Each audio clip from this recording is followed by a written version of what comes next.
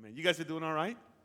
Amen. We're going to talk. I want to stay in the vein of dealing with the subject of radical discipleship this morning, and just want to teach you something as we kind of walk through the passage of God. But before I move on, if you were not here this past Wednesday night, we had a guest with us that brought just a tremendous message that I'm praying that all of us get a chance to listen to as it relates to dealing with the issue of call. And I thought the speaker was Bishop Hannah, who was visiting her husband all the way from the Gambia. Just a phenomenal message. So make sure you at least go on YouTube and get a chance to listen to that. Amen? That God would move and have his way. Now open your Bibles to 1 John, and let me stay in that vein. And as we talk about this text that's in front of us this morning, this is written by John the Apostle to the church in Asia.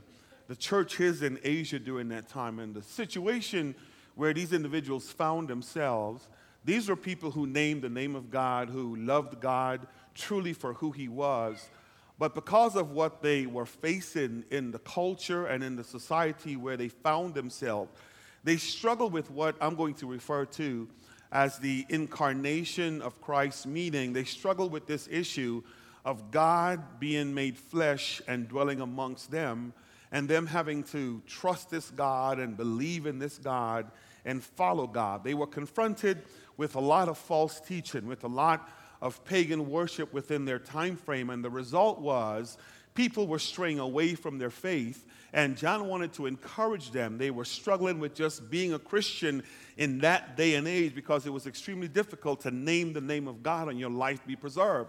So they were vacillating between, do I remain faithful to Christ or do I stray away from the church? And as a result, John wrote them this book of 1st, 2nd, and 3rd John in an attempt to try to encourage them, to let them know who Jesus really was, who Jesus really is, and the importance he plays in their life as it relates to them living out their faith. Now, what I find interesting about this book, before we even dive into it, is that you and I, if we are honest with ourselves, we struggle with the same tensions today. We live in a world where it's not popular to say, I'm a Christian. Come on, say amen if you believe that. It's not a popular thing to go around naming the name of God. It's not a popular thing to be a disciple in this today's postmodern age, because it seems that if you study culture and you look at culture, everything is shifting around us. What the church would call sin seems to be cultural norms today, and as a result, we don't know where we stand. Come on, am I just talking to myself here? I mean, that's the truth of it, and we've got to be, we don't know. You look at the world, anything goes in the world, and there used to be a time when right would be right and wrong would be wrong. And the concern now is that it's finding its way into the house of God. And I think this text plays a critical role in helping you and I to stay strong and to stand firm and to be all that God would have us to be. So I want us to look at this text, and we're going to take a moment to dissect it and see what God is saying. So open your Bibles to the book of 1 John, if you should already be there. And I'm going to jump down to chapter 2. And we're just going to read and let the scripture speak to us this morning. So if you're in chapter 2, let me hear you say amen. Come on, that sounds like two people. Let me make sure you got it. If you dare say amen. Good. Notice how John opens up the text. He opens up by saying in chapter 2, verse 1, "My little children, I am writing these things to you so that you may not sin." Don't miss that. But he says, if anyone does sin, we have an advocate with the Father, Jesus Christ, the righteous. Verse 2 says, he is the propitiation for our sins, and not for ours only, but for the sins of the whole world. Let me just take a moment to flesh that out so see if it makes some sense to you. John opens up the text by saying, addressing the people in Asia Minor by saying, number one, my little children. And the reason that phrase plays such importance, it's the Greek word teknion, which speaks to a person having an intimate relationship with the recipients. In other words, John positioned himself as a spiritual dad or spiritual father to this church in Asia. So he says to them, as a dad who gave birth to his children, so my dear children, my little children, I am writing to you. And it's encouraging words. He's trying to really encourage them to let them see that it doesn't matter where you find yourself. I want you to hear what I'm about to say to you through the ears of a loving parent who has concern, right? Now notice what he says, my little children, and then he says this, I am writing these things to you so that you may not sin. Now, I didn't do a good job with this morning, so I want to make sure I spend a moment to clarify this. So the reason I am writing this, and when John uses the word so that you may not sin, doesn't necessarily mean that there was a dominant sin issue that was plaguing the church or plaguing the life of his individual recipients. But what he was really saying, I am writing these things to show you how you can overcome the world. Does that make sense? I am writing it to you to show you how, when the enemy comes to you, I love Tristan's little prayer, how you can be delivered from the evil one. Come on, does that make sense? I'm writing these things so if you can get the gist of everything I'm saying to you, when the day of evil comes, when the day of temptation comes, when you find yourself all alone and you find yourself being tempted to do something that's not like God, you would be able to say no. Does anybody struggle with, don't raise your hand, y'all, because folks can see, I knew it, you know. So let me raise my hand. You know, when you're struggling with stuff all by yourself, amen, right? He's saying, I'm writing this to help you, that if you understand everything I'm going to say to you, you'll be able to make it, and the enemy would not have precedence over your life. So I'm writing these that you may not sin. And then notice what he says. He says, but now, don't miss that conjunction, if you do sin, man, I like that. And then he says the then clause, right? So if you look at this text, he says, I'm writing it so that you don't fail, so that you don't fall short, so that you don't sin. But I love the grace of God. But if anyone does sin, okay? Now, let me say this. Does anybody in here know that none of us in this room are perfect? Y'all don't sound like you're certain of that. Because what I see is a bunch of folks saying, I don't know who you're talking about, preacher. You're talking about yourself because I'm perfect. You know, come on, does anybody in here know that none of us in here are perfect? Do me a favor. Look at your neighbor and say, neighbor, he's talking about you. Yeah, okay, good.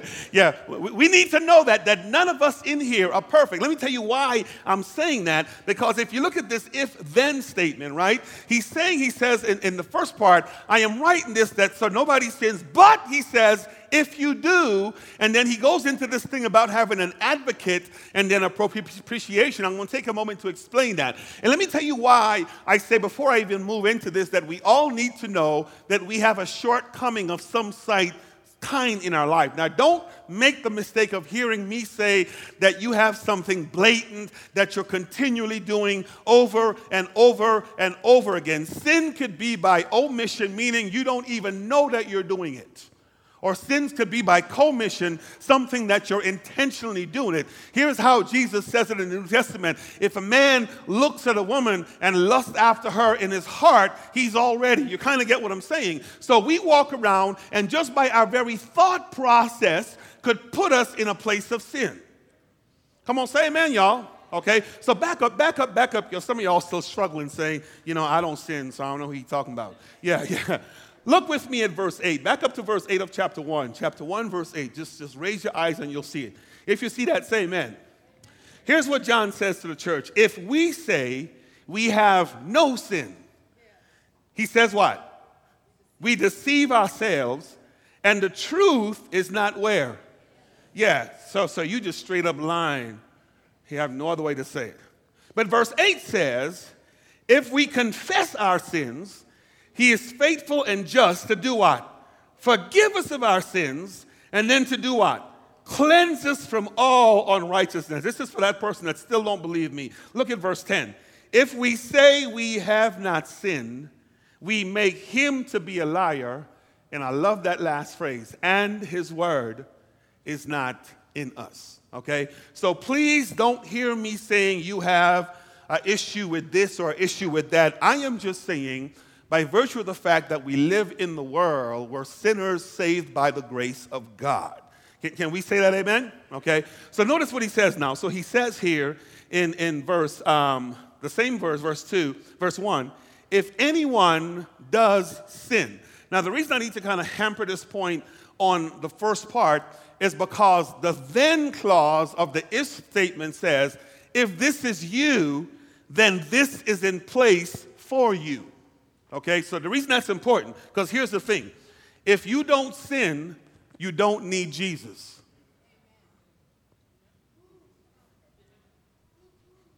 Because here's what us holy, well, not us, some holy, righteous people say, or self-righteous, I don't sin, but I sure need Jesus.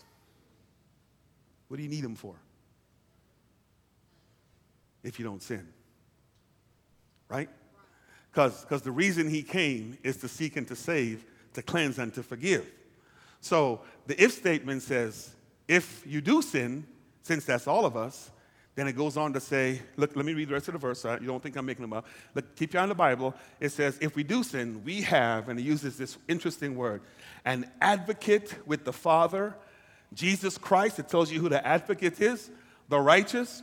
Verse 2 says, he is the propitiation. Your translation might say something different. I'm in the ESV. We'll explain that.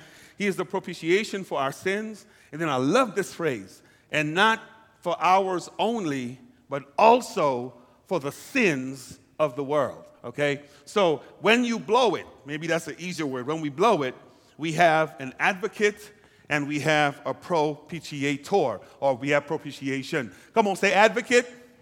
Everybody say, come on, say advocate and say propitiation. One more time, say advocate and say propitiation.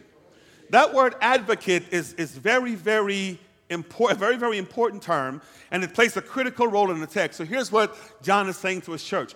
If you sin, when you do blow it, now I'm speaking to Christians here for a while. If you do blow it as a child of God, number one, you have an advocate, okay? Now here's what an advocate is. It's this interesting Greek word called parakletos.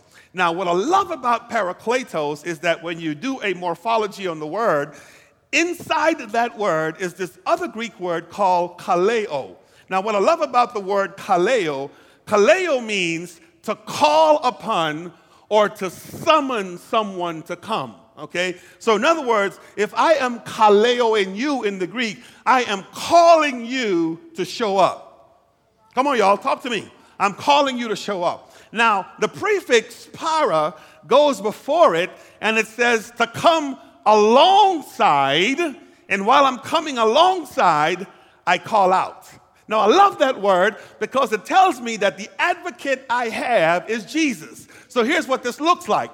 When I do sin, my advocate, who is parakaleo in myself, he walks beside me and he calls out to God and he says, Lord, help him. Oh, I like that. I like that, I like that, I like that, I like that, I like that, I like that. Because let me tell you why I like that so much. Because if you understood what happened 2,000 years ago, when Jesus died on the cross of Calvary, he died to forgive me for all my sins. You kind of get what I'm saying? So here's the depth. The sin is forgiven before I even ask for forgiveness. Oh, I need a witness here. You got to get this.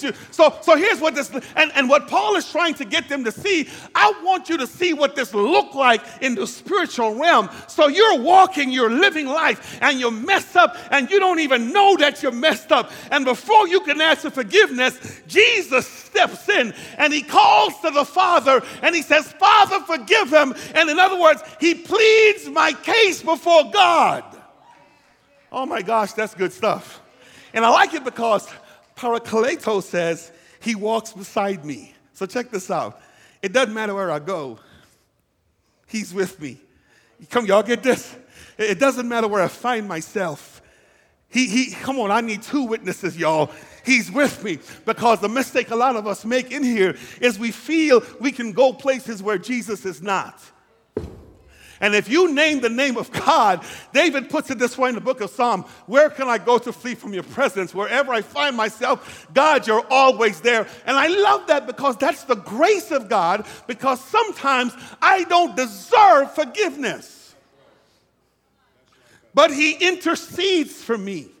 He says, God, that knuckleheaded Felix don't even realize that he just messed up. So I tell you what, go ahead and cover him with your blood. And when he get around to it, he'll remember to ask. But my job is I've already taken care of it. Let me work on him. So I wish I had somebody in here so he can take care of it to stay in your presence.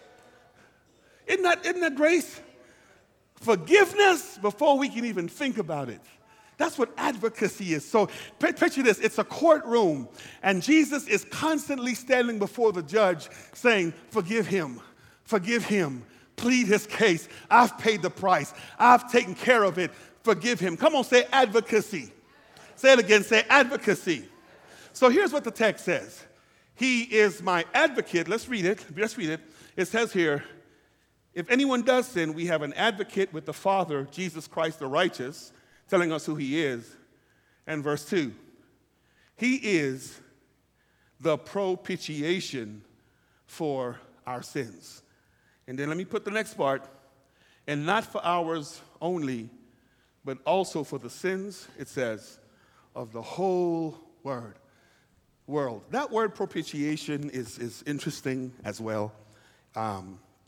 It's a Greek word elasmos, hilasmos, and it means, I'll explain it, the means by which forgiveness was achieved, or the means by which the relationship was prepared, or the means by which you've been made right in the eyes of God. Now, the best illustration I can think of to help me explain this so you can get it without getting all theological and using terms that probably won't make sense to you is, anybody in here ever seen the movie King Kong? You can raise your hand, it's okay. I won't say you're going to hell because you went to the movies. Yeah, I won't say that because I go to. Are you with me? Okay.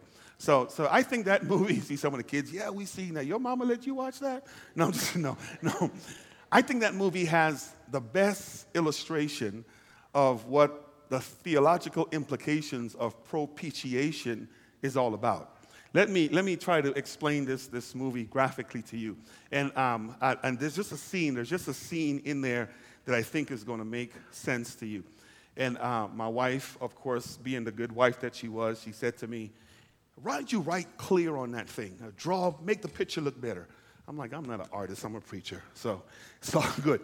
So in the movie, you remember when and I think all the themes are the same in all of the King Kong movies, right? Is that people are living on this deserted or abandoned place all by themselves, and they're happy-go-lucky living life. And then the thing that kind of turns the scenes in the movie is some foreigner shows up on their place trying to capture their God. You remember that, right? So here's what it looks like. You have people, and I'm going to try to write. Can y'all read that? Can y'all see that? Okay. So we have people that was living in a village somewhere, right? And then you have these foreigners come and they enter the village of the people. And then you have, I'm going to write a small g so you don't misconfuse it, the God, and in case you're getting lost, this was King Kong, right? So here's what would happen, and here's how it worked in the movie. Whenever the people did something wrong or something went wrong within their village, the concept was what they did just angered their God, and what would happen is the God now would show up every now and then, and the only way, listen to the word I'm going to use, they can appease the God or propitiate for the sin is that they would have to take somebody within their village and offer them as a sacrifice to the God, right? So here's what it looks like. Here's what it looks like. They would blow it. They would mess up. They would do something wrong, or some villager or something would go wrong. And when the God would come in, because if you saw the movie, they have all these fences and all these things built around them to protect them from the God. And so what would happen is they would offer up something this way, and the God would come and notice the direction of the offering. Okay, so here's the movie now. Some villagers come, and they had messed up, so the God was on his way to receive his sacrifice so he won't kill them. So here's what they do. They brought a female with them, and the people said, we can save our people by taking this outsider now, and we made her, that word says sacrifice, and we made her the sacrifice. And y'all seen the movie. King Kong comes, the God comes, he takes his sacrifice, and he goes away happy, and the people go on living their life. Y'all know this, right? So that's the concept of propitiation, and I want you to see this as the means by which appeasement was made. The problem with that definition is that when that word propitiation is used biblically, that's the framework that the Old Testaments or pagan worshipers would understand of the term. For those of you that know your Bible, you will notice in the Old Testament when the pagans worshiped their God, there were times when they would offer children or child sacrifices to the God. Come on, y'all. And so the whole sacrificial system of the Old Testament with the offerings, with all of that, is based on the concept people do something wrong, God gets mad, and they try to fix it by offering a sacrifice to God. Okay? Now, that's pagan stuff. I want you to understand now propitiation through the lens of God. So I'm going to draw it this way. We have God. This is the biblical definition. We have God. We have people.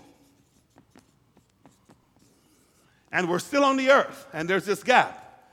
Here's what propitiation says, and Paul wanted the people to understand. The people mess up. Now, I want you to hear me say this carefully. The people messing up does not necessarily make God mad. Hear me say that carefully, okay? But what happens is that these people are sinful. This God is holy. Right? So if these people place anything in the presence of God, it risks putting sin in the presence of God. So God's not going to stand the presence of sin. So here's what this looks like. There is nothing we have down here to offer this God to make him happy, because his issue with us is not us, it's the sin that we commit. Y'all tracking with me? So here's what God does. He does this. He takes himself and he incarnates himself. I wish I had somebody here. And then he offers himself back to himself. Excuse me. You got to get this. You got to get this. Because here's the thing. If we make any attempt to go this way and say, God, here is this, here is that, here's that, you ain't bringing that mess up in here, up in here, up in here. You got to hear him say that. So here's what we're going to do. I'm going to make me look like you. In other words, I'm going to offer myself, because I am only able to remain sinless by myself. So I'm going to come in the form of man. I'm going to die in your place, and I'm going to offer me back up to myself, because that's the only way we're going to make it right. So lock into this. I didn't have to do nothing to get right with God. Oh, you got to get this. So here's what it looks like. That's Jesus. So he incarnated himself in the form of flesh. Oh, this is where the Baptist preacher would say he packed a heavenly suitcase filled with earthly garments. That's how they say it, yeah. Then they say he traveled the cosmic constellations for 42 generations, was born in a stable. Come on, y'all know the story. He committed no sin. You know, they go through all that stuff. That's really what they were saying, is God did that for himself. And then he says, if you now want to make it right with me, you got to get here.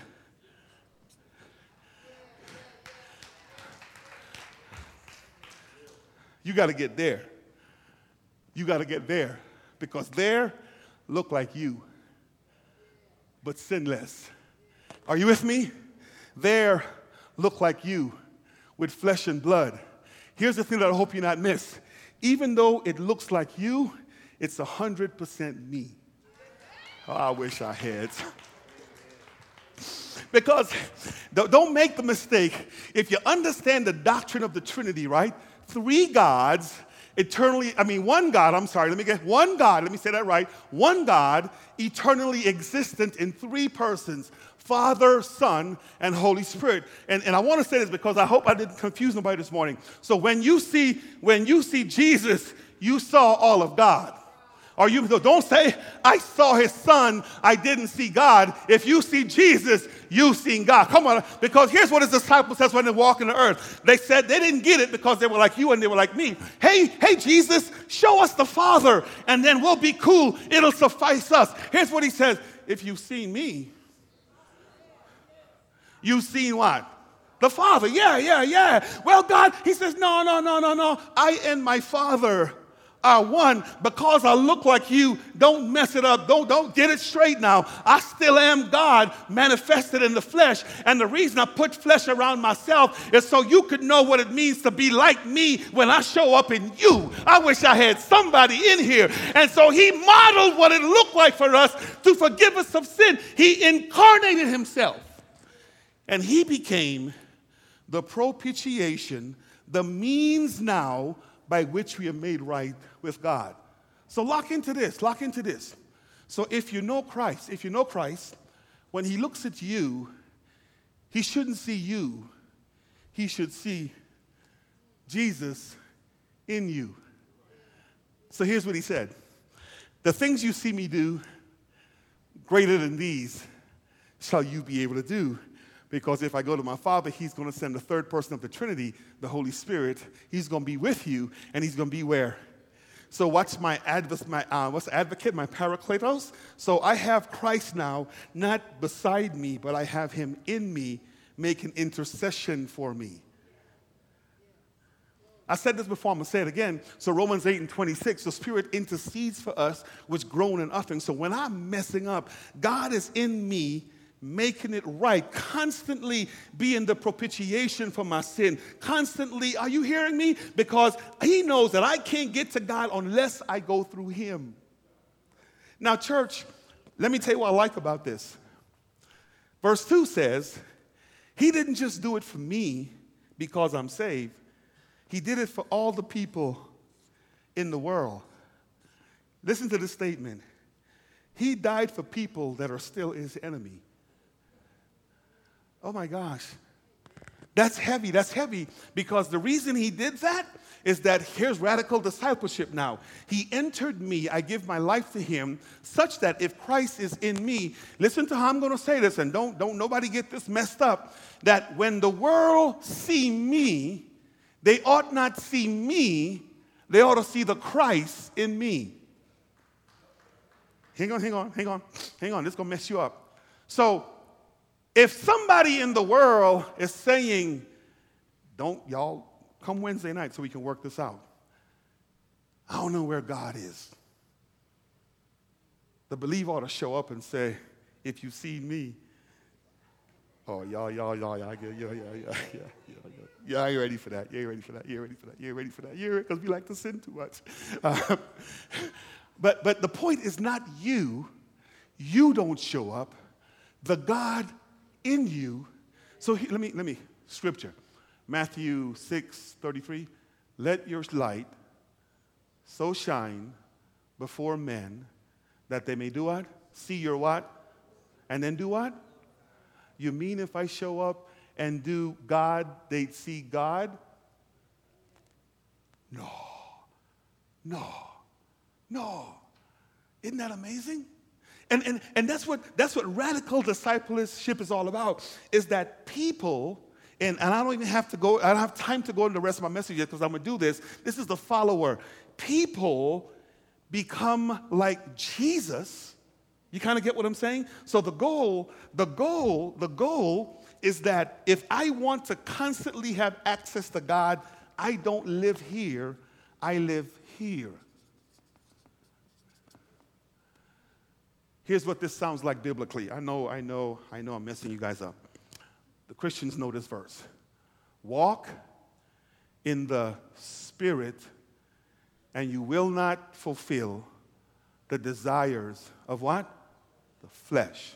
I'm stopping because this is way too much for you. There is no way to walk in the Spirit here. You've got to make the transition.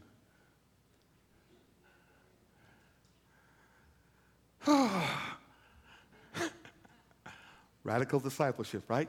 So here's Paul says, little children, I write this to you so that you may not sin. But if you do sin, you have an advocate to the Father, Jesus Christ. He now is the propitiation for our sins, but not ours only, the sins of the world. So here's the summation of what John is saying. Hey, listen, if you want to conquer the world, make the transition. Live in Christ. Wow. And then here's how the rest of the text is read. So if you want access to God, you got to be here, and you must know who Jesus is. You must know. Let me read it and I'm going to stop. Come on, worship team, and we'll pick this up next week, okay? So notice what it says. Verse 2, he is our propitiation for our sins, and not for ours only, but also the sins of the world. And look at verse 3. And by this we know that we have come to know him. I'm going to stop. Here is how you know that you know Jesus. Let me just give you these, and we're going to pick them up. Number one, it says here, we come to know him, and this is very important, to know Jesus. I'll talk about that word know. If, number one, we keep his commandments. Come on, say keep his commandments. Then it says, 4 says, whoever says I know him but does not keep his commandments is a liar, and the truth is not him. Look at in him, verse 5. Whoever keeps his word. Number 2, say keep his word. You guys got that? Keep his word. In him truly, it says, the love of God is perfected. We'll pick that up. And by this we may know that we are in him. So his commandments and his word tells us that we are in him, okay? Difference between in him and him in us. Now look at the last phrase. And whoever says he abides in him ought to walk the same way in which he walked. Oh my gosh, that's the part right there. That's the part right there. That's the part right there. Because check this out. And I'm done. Jesus came to be the bridge. The issue, though, is Jesus came here and he walked among people. But he was able to walk among people, be with people, look like people, but not behave like the people he was walking among. So if I'm on the earth and I know him, here I should still look like him. That's how I know that I know him. So discipleship says, if I'm going to be a radical disciple and I'm going to become like Christ, when a person see me here, it should be as if they're looking at. You see why I say to you, and I'm done, the saints in John's day were faced with the same challenge that you and I are faced today. If I'm honest with myself, I don't always look like Jesus in the earth. There's grace in that. Because if you're honest with yourself, you too don't always look like Jesus in the earth. Can we say amen about, can we be honest with ourselves? Discipleship says we grow to the place where the longer we live, the more we look like him in the earth. So the challenge is to obey his command, to walk in his word, to keep his word, okay, and to walk like he walked in the earth. That's the call, and he made it easy because he's already prepared the path by Jesus coming. We don't have to do much of anything. All we need to do is accept him into our life, and we're good. Isn't that good news? Oh, come on, y'all. Isn't that good news? I'm done. Isn't that, you can take that now. Isn't that good news? Come on, isn't that good news? Isn't that good news? That we have a good, good Father. That a Lord that's been good to us. He's been better to me than I've been to myself. I don't deserve God doing that for me, but he does it. He does it. He does it. And for that, I love him. So come on, stand to your feet this morning and let's just